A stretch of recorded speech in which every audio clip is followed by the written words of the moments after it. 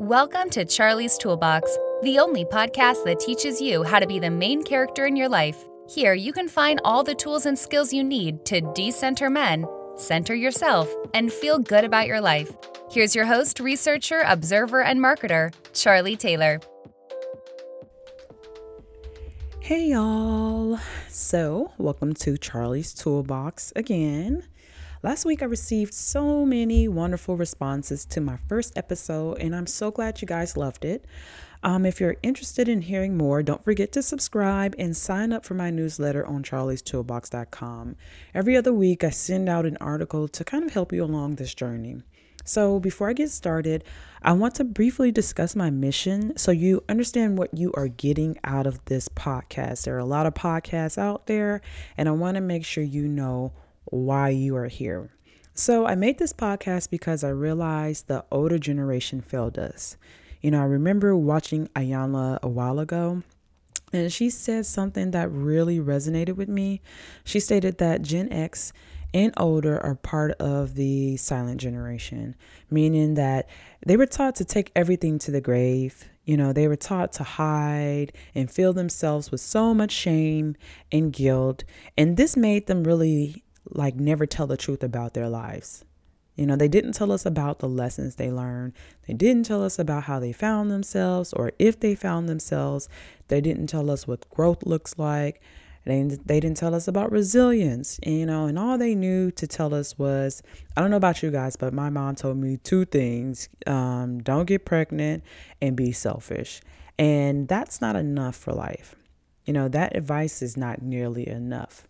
So I am doing what they failed to do. I am using my experience, my mom's experience, my grandparents' experience, my great-grandparents' experience, my friends' experience, and lessons and research to provide you with the tools to strategize for some of these life hurdles. My primary focus is dating, but I do talk about life in general because a lot of the rules and tools that you can use for dating is something that you can use for life as well, or general life. So if these tools resonate with you, take them. If they don't, ignore them. So let's get started with this episode. It's titled Planning for Vulnerability and Learning to Trust Yourself. So a while ago, I was confronted and someone told me about myself. They told me that I struggled with vulnerability, and I had to admit that they weren't lying. I do struggle with it. I don't like to be vulnerable. I'm very rarely vulnerable, and I'm one of those people who, we could go to the bar, we could go to brunch and have a conversation where you feel super connected to me.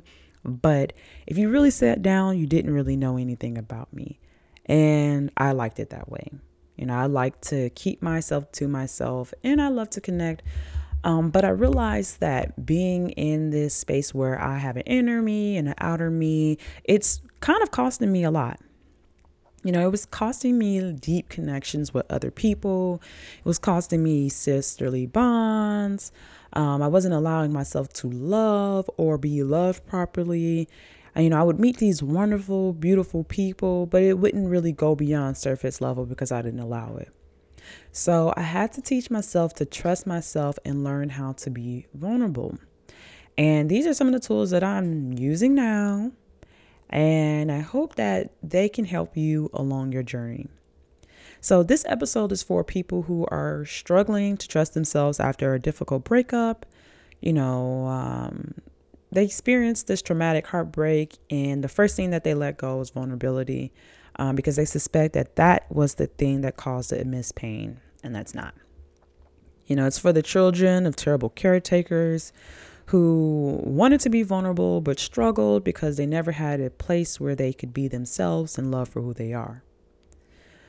And a lot of them, and me included, it's hard for us to understand or to even be practical or to even apply or to even do vulnerability, And I realized that how I plan and strategize for everything else in my life, I have to do that for vulnerability as well.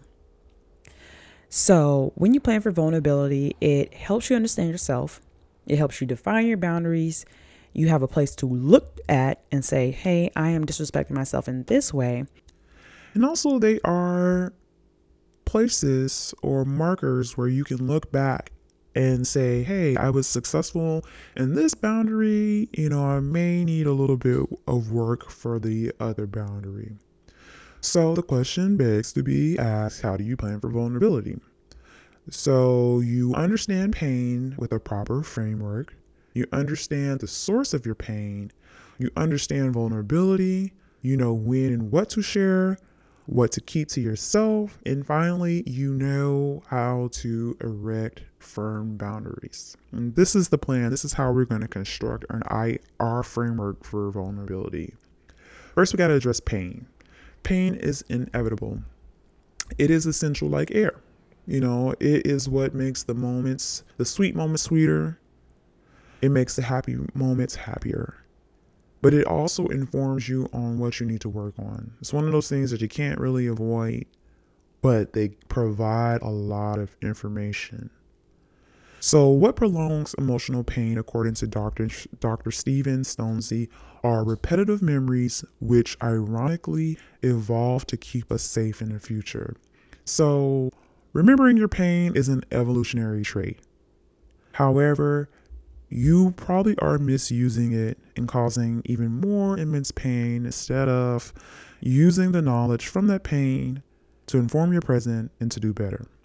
And what I mean by misuse is when you are constantly looking at the past to find new ways to be upset with yourself, you've misused pain. If you're looking at the past to make yourself wrong, bad, or asinine, you are misusing pain. When you've used your idle time to replay the past to make yourself feel the same way you felt in the moment, then you've misused pain. There are better ways to understand your pain, be vulnerable, and still feel protected. Your past is a moment. When you look back, you do so for direction. You see where you were flexible with your boundaries. You see where you may have overlooked red flags. And you ask yourself, what made me bypass that?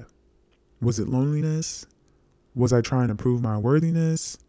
Meaning, if this person liked me, did it mean something good about me? Did it mean something to me?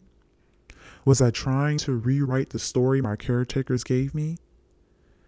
The story of me being bad, ungrateful, unworthy, useless, was I trying to rewrite that story? Am I trying to rewrite my parents' story through my action?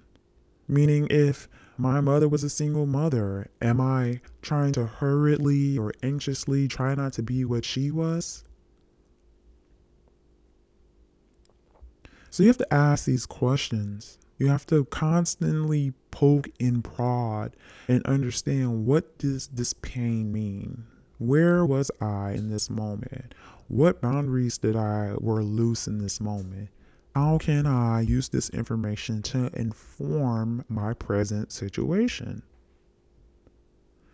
Next, you have to understand, what is vulnerability? You understand pain. You understand the purpose of pain. And the purpose of pain is just to interrogate that moment to improve. That's all it is. It's not to indict you, to make you feel bad, make you feel worse about yourself, to make you feel like shit. It's only information. And once you take away those feelings behind it, you realize that this can be very, very useful. Now, vulnerability or emotional vulnerability is defined by Brené Brown as an uncertainty, risk, and emotional exposure. It is an act that is extremely courageous, and nearly everyone struggles with it, especially me. So emotional vulnerability is vital because it leads to gentleness. When we allow for emotional vulnerability, we feel anxiety, we know the risk, we know the stakes, so we give ourselves compassion and grace.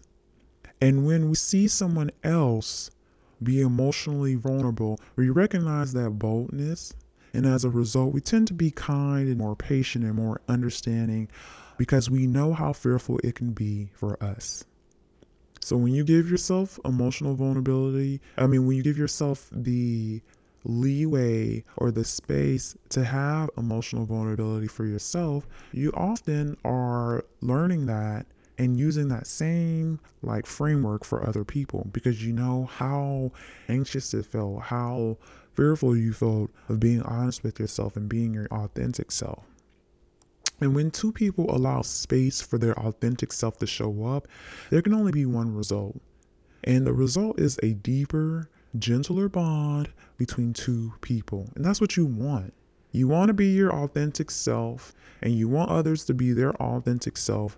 And while you guys are being your most honest and authentic self, you want compassion and grace. And that can only lead towards a deeper and deeper bond. So the moment the question begs to be asked, when should you share yourself? You know that vulnerability is a risk. You know that it comes with information that you may not want everyone to know. So what do you do? I say you should always share yourself. Always, always, always be yourself. If you have a funny story, share it. If you relate, share it. If you understand, share it. If you've been there, you share it. And the reason why I say this is because people deserve to know who you are. They deserve to know who you fully are, and they deserve to experience that. If you're a star, why not allow people to experience a star, to experience the shine? Why not allow people to bear witness to you?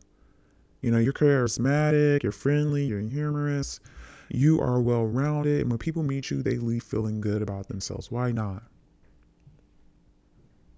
Now, when you are at your job, on a date, or meeting new people, it is okay to share baseline information. Meaning it's okay to chime in with that funny story that I said previously, or that situation, or show your personality. But you have to always remember that these people have not shown you their character yet. What they've shown you is typically their representative, and it's the best of themselves, but it may not be who they authentically are. So before you start to be vulnerable, you have to ask yourself questions to determine what level of vulnerability do you want. What is appropriate for this situation? That's a question to be asked. Have they proven to be trustworthy? What questions are they asking me? Are they sensible ones? What knowledge does that give them? Can they sense my personality or character or interest through these questions? Or are they inquiring for other reasons? So when people are asking you questions, you have to be aware of what situation are you in. If you're at work and your coworker are asking you super personal questions, then that's not appropriate for this situation. You don't have to answer it, and you don't have to be vulnerable. If you have a coworker that but you're not necessarily best friends with, you're kind of associates, you say, hey, good morning, and have small talk, that doesn't prove that they are trustworthy. So why you are providing information to them that is very sensitive to you, that's beyond me. So when you are asking these questions to yourself, you don't have to be suspicious, but you should be aware. Instead of bonding mindlessly and hurting yourself because you didn't pay attention fully to what they were asking or what was being said, let's take a step back, analyze the situation and see, hey, is this appropriate? For this knowledge that I'm providing, is this appropriate? The next question is, what should you keep to yourself? Information people have not earned. Information that you don't want your boss knowing or your coworkers knowing, information that you don't want your prospect to plan against you. You have to remember, men are strategic and they use information to get what they want faster. Now, this is not suspicious. This is just knowing the game. So be wary of what you provide. Coworkers want to look good in front of their boss. They may throw you under the bus with their information. So that they can garner a raise or a higher position. Life is a competition, so understand that not everyone will see you as a friend. Sometimes you're going to look like a foe. You're going to look like competition, and that's why you know when and where to be vulnerable. Finally, you need to define your boundaries clearly.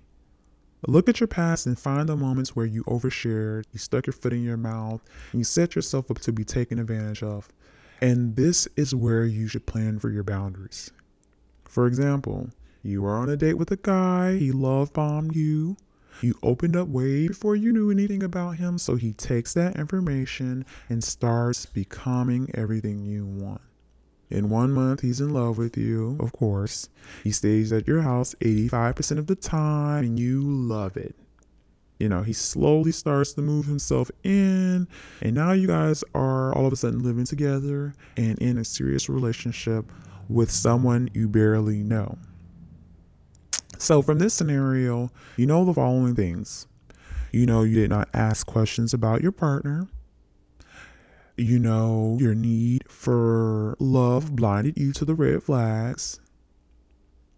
You didn't ask why you didn't know he was struggling financially. You didn't ask if he was struggling financially. You had no prerequisites or requisites to get to you. You haven't defined what it means to earn you. Why was he at your house 85% of the time? Do you like time to yourself? Is it okay to have someone impede on you like that? What boundaries can you construct and articulate to make sure no one is practically living with you again? So that story, you can see that there were some serious boundary violations. And I hope through the story you can see how you can look at the past, you can ask these questions, and you can know where your boundaries should be. And the trick with boundaries is to be honest about who you are and plan for that. Don't plan for the woman who you want to be. Don't plan for the woman your ego tells you are. Plan for the woman who you are now, because there's nothing wrong with that girl. Ain't nothing wrong with that girl. Everything you are is okay. You just need boundaries to keep that girl safe, sweet, and protected. That's all that is. You can be exactly who you are when you have boundaries. Also, vulnerability with boundaries is freeing. It frees you from dividing yourself into two parts. It frees you from having an inner world and an outer world. And you can experience the full spectrum of life when there is not one vital part of you missing. So, I'm going to recap.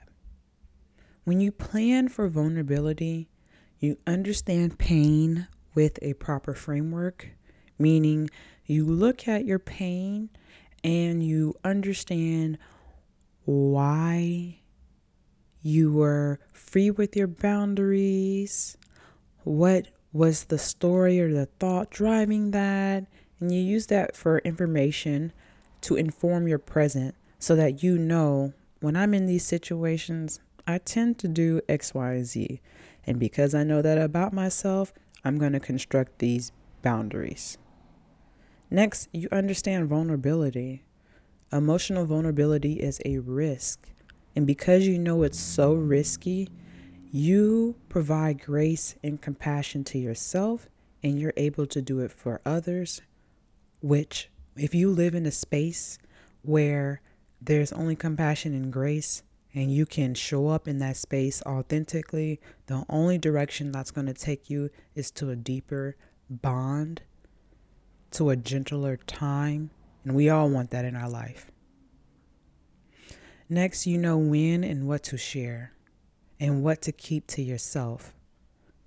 Those three things should be informed by your environment, what people have proven to you, like tangible actions that can point to good character, and what's appropriate for the environment or the situation. I may have said that already.